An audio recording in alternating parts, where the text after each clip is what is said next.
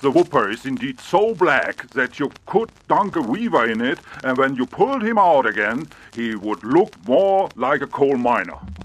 This paraphrases a German politician's claim uttered back in 1904 and was hardly an exaggeration.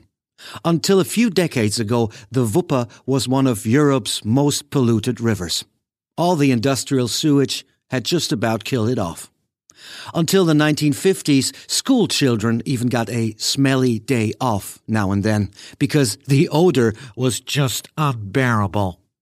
Fortunately, all that has changed. Thanks to comprehensive water quality controls, the river below us is now full of thriving fish. And after almost 200 years of absence, salmon are putting in an appearance again, much to the delight of the herons. With a bit of luck, you might be able to spot them on the banks of the Wupper during this trip.